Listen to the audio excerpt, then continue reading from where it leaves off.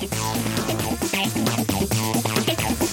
2.0. Innovation. Trend. Collaboration. Software. Metadata. Got the world turning as fast as it can? Hear how technology can help, legally speaking, with two of the top legal technology experts, authors, and lawyers, Dennis Kennedy and Tom Mighell. Welcome to the Kennedy Mighell Report here on the Legal Talk Network. And welcome to episode 28 of the Kennedy Mighell Report, brought to you by our great new sponsor, Clio. I'm Dennis Kennedy in St. Louis. And I'm Tom Mighell in Dallas. Hey, Tom, our last episode about the Internet operating system was one of my favorites, but in fairness, it was pretty abstract. For this episode, we wanted to pick a very practical topic that applies to everybody. It doesn't get any more practical than our topic today, does it, Tom? No, it does not, and I'm glad that you admit that our last topic was fairly abstract, because I felt that way the whole episode. But in this episode, we are going to talk about something more practical. We're going to talk about computer hardware and what lawyers should be thinking about when they set out to buy new computer equipment. In our second segment, we will continue that conversation and talk about what we think are must-have hardware tools for lawyers. And as usual, we'll end with our parting shots, that one tip, website, or observation that you can begin to use as soon as this podcast is over. But on to our main topic, hardware. We're going to be talking about computer hardware for lawyers today, but we obviously can't cover it in 20 minutes. It just takes too long. We highly recommend, as a definitive guide on hardware buying for the law office, to pick up the 2010 Solo and Small Firm Legal Technology Guide by Sharon Nelson, John Simic, and Mike Maschke, some of our friends in the ABA Law Practice Management section. But what made us want to talk about this topic is the recent surge in computer hardware buying. Isn't that right, Dennis? Yeah, that's right, Tom. And I want to second the recommendation of that book. It's a great book for lawyers. I think in this episode, we're going to have some information for personal buying as well. But I want to begin with a nod to some of my favorite people, Joe Casci, Jeff Allen, Alan Perlman, who over the years wrote these great annual articles about hardware recommendations for lawyers. And I always found those helpful. And I hope this podcast continues in their tradition. But it's true. PC sales jumped a whopping 24% in the first quarter of 2010, and that's even before the Apple iPad hit the market. In my own home, my daughter has a new MacBook Pro, thanks to the generosity of my father-in-law, and I have a new Fujitsu ScanSnap scanner that just arrived at my front door this week. Tom, I know you've also been out there buying as well. I have indeed. I have a new netbook that I purchased over the past few months that I like quite a bit. We'll talk about that a little bit later. I'm finally entered where many people have already been, and I'm using dual monitors for the first time, and I absolutely love it. And I just recently picked up a new wireless card, so that was a very interesting shopping experience, looking for new wireless cards on the market. But Dennis, I think that sort of the point that we're going to make is how simple it may be for lawyers to find technology these days. Is that, do you think, where we're headed with this episode? Yeah, I really do, Tom. I mean, a lot has happened that has made the market more, given us a reason, I think, to and created a market where people are buying more. Yep. It's just aging computers, movement to Windows 7, lots of things out there, some really attractive new things out there, like the iPad. But and also, I saw Ray Kurzweil, who wrote the book "The Coming" or "The Singularity Is Coming," speak this week, and he points out that the price performance ratios on computer hardware is better than we've ever seen before. And I think that reflects what's out there. And so you can get this really amazing hardware, way more powerful than what you could get even a couple of years ago, at very excellent price points. I sort of think my conclusion is really it's almost impossible to go wrong when you're buying hardware these days, especially in terms of computing power. Do you buy that, Tom? I do buy that. When I was recommending hardware to lawyers, and I still do it, but I did it a lot more in the past, I would really give detailed specs on the minimum that lawyers need to have in order to get to have a good computing experience. But now, I don't think that kind of specificity is really necessary anymore. I think that the minimum has already been achieved in terms of what lawyers need, and And I think that it's, I don't want to say more of a mindless experience, because that's not true. I think you shouldn't just go out and buy any computer you want, although that may be your argument here today. I think you still really need to tailor your choices to the way you work. And I think you need to still make some smart buying decisions. But I think that's kind of where the two of us are headed in this conversation. Right. And I sort of find, and I agree with you. I mean, I find the power and pricing of today's computers to be actually kind of liberating. I've always bought equipment in the mid-range anyway. And I think that's, I mean, people I think would be surprised, Tom, that we're not total power users buying the most expensive, greatest hardware. We really use what works for us. And I think with this baseline of powerful computers, great price points, you can really focus on computers that fit the way that you actually work. Tom, I know you looked over my shoulder at Tech Show, and you know I'm not a normal user of computers at all. And so I'm really known for having lots of programs open, lots of browser tabs and windows open. And so the biggest factor for me on a computer is really having sufficient RAM so that I can work with all those things open. So I always encourage people to keep their own specific usage pattern and needs in mind. But let's focus a little bit on some of the actual things people might consider. I had somebody ask me just this week what I would recommend for a desktop computer. And Tom, how do you answer that question when you get it? You know, nowadays, my first answer to that question is, do you really need a desktop?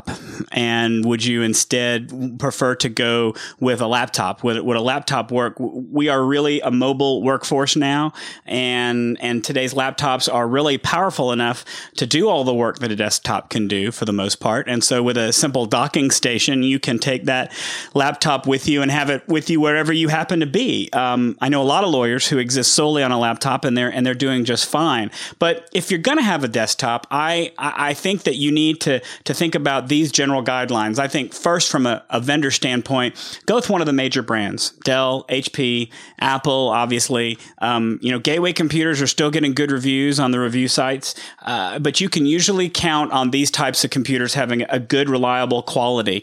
As Dennis said, I'm the same way as Dennis. I tend to go for the mid-range, and so when we talk about processing speed, I tend to go for the mid-range and processing speed when I'm offered it. I don't go for the slowest, and usually the fastest is the newest and the less tested out. So I'll go for the mid-range processing speed, and make sure you have, like Dennis said, enough RAM to handle the way that you work. If you like to have a lot of open programs open, I'm going to recommend that you start with at least 3 gig of RAM, if not more.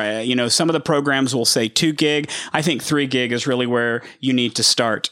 Disk size for me is not a big deal anymore. When I go pricing computers these days, 250 or 360 gigabytes is the default hard disk size, which is more than enough room to hold your files, unless you're a videographer or you like to store movies on your hard drive. Most computers these days will come with Windows 7, and that's the recommendation we've made in a prior podcast. So we recommend that you go with Windows 7. It's a good operating system. And then most computers will come with the default peripherals that you're going to need. And we'll talk about some others later, but an Ethernet card for networking and for using the internet, a DVD, CD burner, a video card, usually the one that comes standard with it, again, is good enough for what you need, unless you plan on doing gaming or some sort of video editing. Dennis, have I left anything out about desktops? No, I don't. What I would say is probably my main focus would be on the monitor to get what you really want and what fits you and the way you work. Where I make the trade-offs is on, as you say, on RAM, maybe going from 4 to 6 or perhaps 8, depending on how you use a computer. And then I would make the trade-off down on processor and up on hard drive space. So it really depends on your need. Also, remember that you want a 64-bit operating system to access all that RAM. So that's an important concern. But I think you're right. The real question is whether a desktop really makes sense anymore. And And typically what it does is a backup storage device or, a home network server type concept, but basically where you're doing a lot of storage. And then you don't need the the really high end unit anyway for those purposes. But so I think the real focus for lawyers these days is laptops, don't you, Tom? Oh, no, I really think that laptops are where most lawyers are going to go. When you're making a decision about a laptop, really a lot of the decisions are now already being made for you, whether you're going to go with a standard size screen or with a wide screen. It really comes down to the size. How big do you want to carry a laptop around? Obviously, if you're just going to tote it back and forth between your home and office, you probably could get a larger, more powerful laptop. But if you plan on traveling, then weight and size become more of a consideration for you. And then we could probably devote an entire episode to tablet PCs and whether or not that is a good option for you, especially if you prefer to write rather than to type. A tablet might be a good option for you. Tom, what I've found is that as I've learned more who I am and what type of user I am, I just really prefer the smaller screen. So I like a 13-inch screen. I travel, a fair amount. So lighter weight is important. I realized after using a MacBook Pro for a while, when I bought a new Windows laptop for myself, the biggest mistake I made was I didn't get a backlit keyboard, which I think is just a tremendous addition to a laptop computer, but given the way I use it. So on a laptop, I think you really need to think about how you're going to use it, how you're going to carry it, how heavy it is, what type of bag you're going to put it in, and the ways you'll actually use it. And you'll make a good choice. I just think there are lots of great choices. And I think everything is in play because I think the Macs are definitely in play for lawyers these days. I agree. And I think that more and more lawyers are using Macs, and the fact that you can, back several years ago, my biggest caution about lawyers using Macs was the fact that they would be unable to run many types of legal technology software on it. And that doesn't apply anymore. As long as you have a program like Boot Camp or Parallels that allows you to run Windows programs within the Mac or run Windows itself within the Mac, then you should be good with any of those versions. And as they say, Macs seem to be a lot more user-friendly, seem to have a lot less problems. That's what people report from them. I haven't used a Mac. None of my employers have ever given me a Mac, but I probably would take one in a second if one of them decided to do it. One other area I think that we haven't talked about a lot is the netbook and whether a netbook is a good hardware tool. And like I said, I bought one a couple of months ago to sort of serve as a light laptop for me. I'm never going to use this for work. And if you go out on the internet, you'll find lots of critics about networks saying that they're like mini laptops that have no power and aren't very friendly. And I'll agree that they are low-powered computers that generally have smaller screens. Generally, the screens are 10 inches. I bought one that has a little bit more memory, a little bit more RAM, and a 12-inch screen, and it's still fairly small. But I don't use it for work. I use it to sit in front of the TV and surf the internet and chat with people. I'll pull it out on a plane because it's a lot easier to open up a netbook than it is to open up a laptop with somebody leaning back. And I'll bring it if I need just something to take notes on when I'm gone. The differentiation, I have lots of people tell me, hey, Tom, just get an iPad. You don't need a netbook. And the real difference right now anyway, at least until iPhone 4.0 operating system comes out, is that I can't multitask on an iPad. I can't hold all of my programs open like I can in a netbook. So that's why a netbook works the best for me, because I like to keep a lot of programs open at the same time. What about you? As you know, Tom, my current laptop, I have some concerns about it. And so I've been looking at alternatives. Hopefully I won't have to look at that on an emergency basis. But I sort of bounce between MacBook Pro to netbook to iPad to, basic, sort of standard laptop like I have now. And what I find that I always do is I look exactly how I'm going to use it, where I'm going to use it, the things I'm going to be doing, and then try to make a decision on that basis. So netbooks are really attractive to me. And in some ways, the iPad might be the ultimate netbook. But it is underpowered. It limits some things you can do. And I'm not sure it quite works. If I traveled more, a netbook would be an almost a no-brainer. So, but I think my one real message to people, other than it's hard to go wrong in hardware these days, is to say, take a good hard look at how you use the computer and how you plan to use it, and almost picture yourself in those settings. Tom, I just wanted to touch on one more thing in this segment, if we could, and that's storage, which is one of my favorite topics. And I know you will never let me do this, but I could do a whole podcast on storage. But the cheap, big hard drives that you can get now, USB externals, I think are just essential part and one of the greatest bargains in hardware these days. No, I agree. And I don't have a problem doing a whole session on storage if you want to someday. My feeling on storage is that given how big hard drives are becoming, to me, I think that storage really has two purposes. The first one is temporary, to move data between computers, and the second one is for backup. I think that that having USB keys or small portable hard drives that allow you to transfer information from one computer to another are invaluable. And having a backup, I have one backup hard drive here that I keep all of my backup to. Now, I do have a redundant backup on the web, and I think that that's where storage is headed, because I don't use the storage. I don't use a USB key anymore because I use Dropbox to transfer files between computers now, and it's seamless. It lives up there and is synchronized in the cloud, and I don't have to worry about putting a key in. I think one of the things you want to think about if you have tools like this is to make sure that all of them are encrypted. There are encrypted USB keys that are out now. There are obviously encrypted hard drives. Make sure, because these are the types of objects that can disappear and get lost so quickly, you need to make sure that they're secured in case you lose them or they fall into someone else's hands. And the new thing out there is coming is USB 3.0, which will make the data transfers onto drives even faster. So I think that's great. Let me take us out of the first topic with the question of, is this really the golden age of hardware? I think it's sort of it's really where we're at really makes things easy in making decisions in some ways, but also allows us to focus on how we're actually going to use the stuff and what makes the best sense for what we have. And so I think it's harder to make universal recommendations than it's ever been. And so when people ask me a question, what to buy, I always say, for what? How are you going to use it?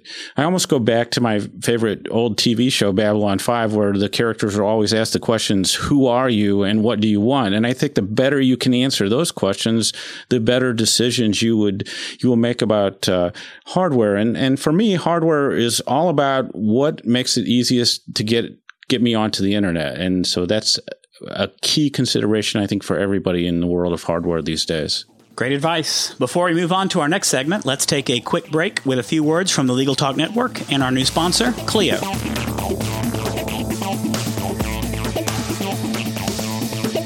Imagine how much easier managing your practice would be if your practice management software was web-based. Your practice would be available anywhere you have an internet connection, completely secure, backed up continuously, and most importantly, easy to use, allowing you to spend your valuable time building your practice instead of managing technology. Start simplifying your practice today with Clio.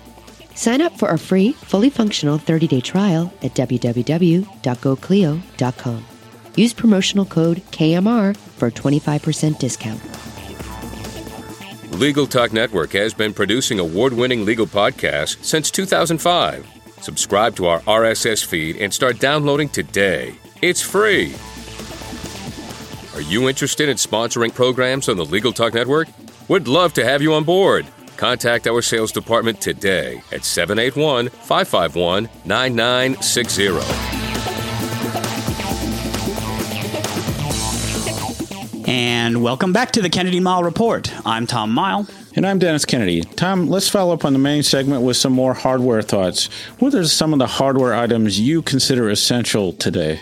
We know we've really talked about a lot of them. We talked about a desktop. We've talked about a laptop. Obviously, you're going to want to have, we talked about monitors. I think that the dual monitor setup is ideal. I've been working with a dual monitor now for almost 2 months, and I can't imagine how I did without it. Having a monitor to put my work on one side and do work on the other is absolutely invaluable. I know I'm late to the game for many of the listeners out there, but I'm in the game, so I'm glad to have it. Obviously, a printer, whatever printer works best for you. Is that going to be a standalone or a network printer, a color or a multifunction printer?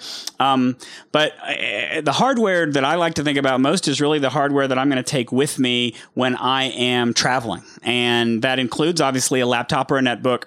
I have a new wireless card now, which I like quite a bit. I got the Verizon MiFi, which not only provides wireless capabilities for me and internet access for me, but also up to 5 people can join into my small little private wireless cloud, which I think is a neat trick that this wireless card can do. Obviously, with all these gadgets and hardware, you need charging cords, and there are a number of sites on the internet that have different types of all-in-one charging cords. I've used the iGo in the past, which has one big charging brick and inserts for all types of different smartphones and hard drives and laptops and anything that you could think to plug in and charge it. And then finally, you've got to have a good laptop bag to put all of it in. Have I left anything out, Dennis? What do you think are some of the must-have hardware items? There's a couple of things. The Fujitsu scanner that I just got, I've never heard anything so universally as acclaimed by all the legal technologists that we know. And I'm really looking forward to, it's still in the box, frankly, but I'm still looking forward to getting it out. And so is my wife, because I promised to scan a bunch of paper I have around the house and get rid of the paper and just keep digital versions of a lot of things. And, 20 pages per minute. We'll do double-sided paper. I'm just really excited about using it. All the wireless stuff. So I like using a wireless mouse. I also think in terms of usability, that's one good thing to think about with your hardware is to say, okay, can I spend $20, $40 on a mouse, a different keyboard that just makes my life easier, that just addresses some of the things that bother me and just makes things simpler. You might switch from a mouse to a trackball, that sort of thing. But I think the wireless options are good. And I'm in the market again for a new laptop bag. I think that sort of people in our field, Tom, are always looking for the perfect laptop bag. And it's interesting how people bounce back and forth. But I've sort of settled on the backpack because I think that is the most convenient and works really well in airports. It's surprising even how light laptops can get heavy after you're walking for what seems like 2 miles in an airport. So those are the things out there. But I just think, again, look at how you use things and try to say, where am I experiencing some pain points in how I use hardware, and can a real simple fix help me in a lot of ways? That's why I think the scanner is a great example for me. If I can get rid of boxes of paper and, clear out filing cabinets and other areas in the house, that's going to be a great thing.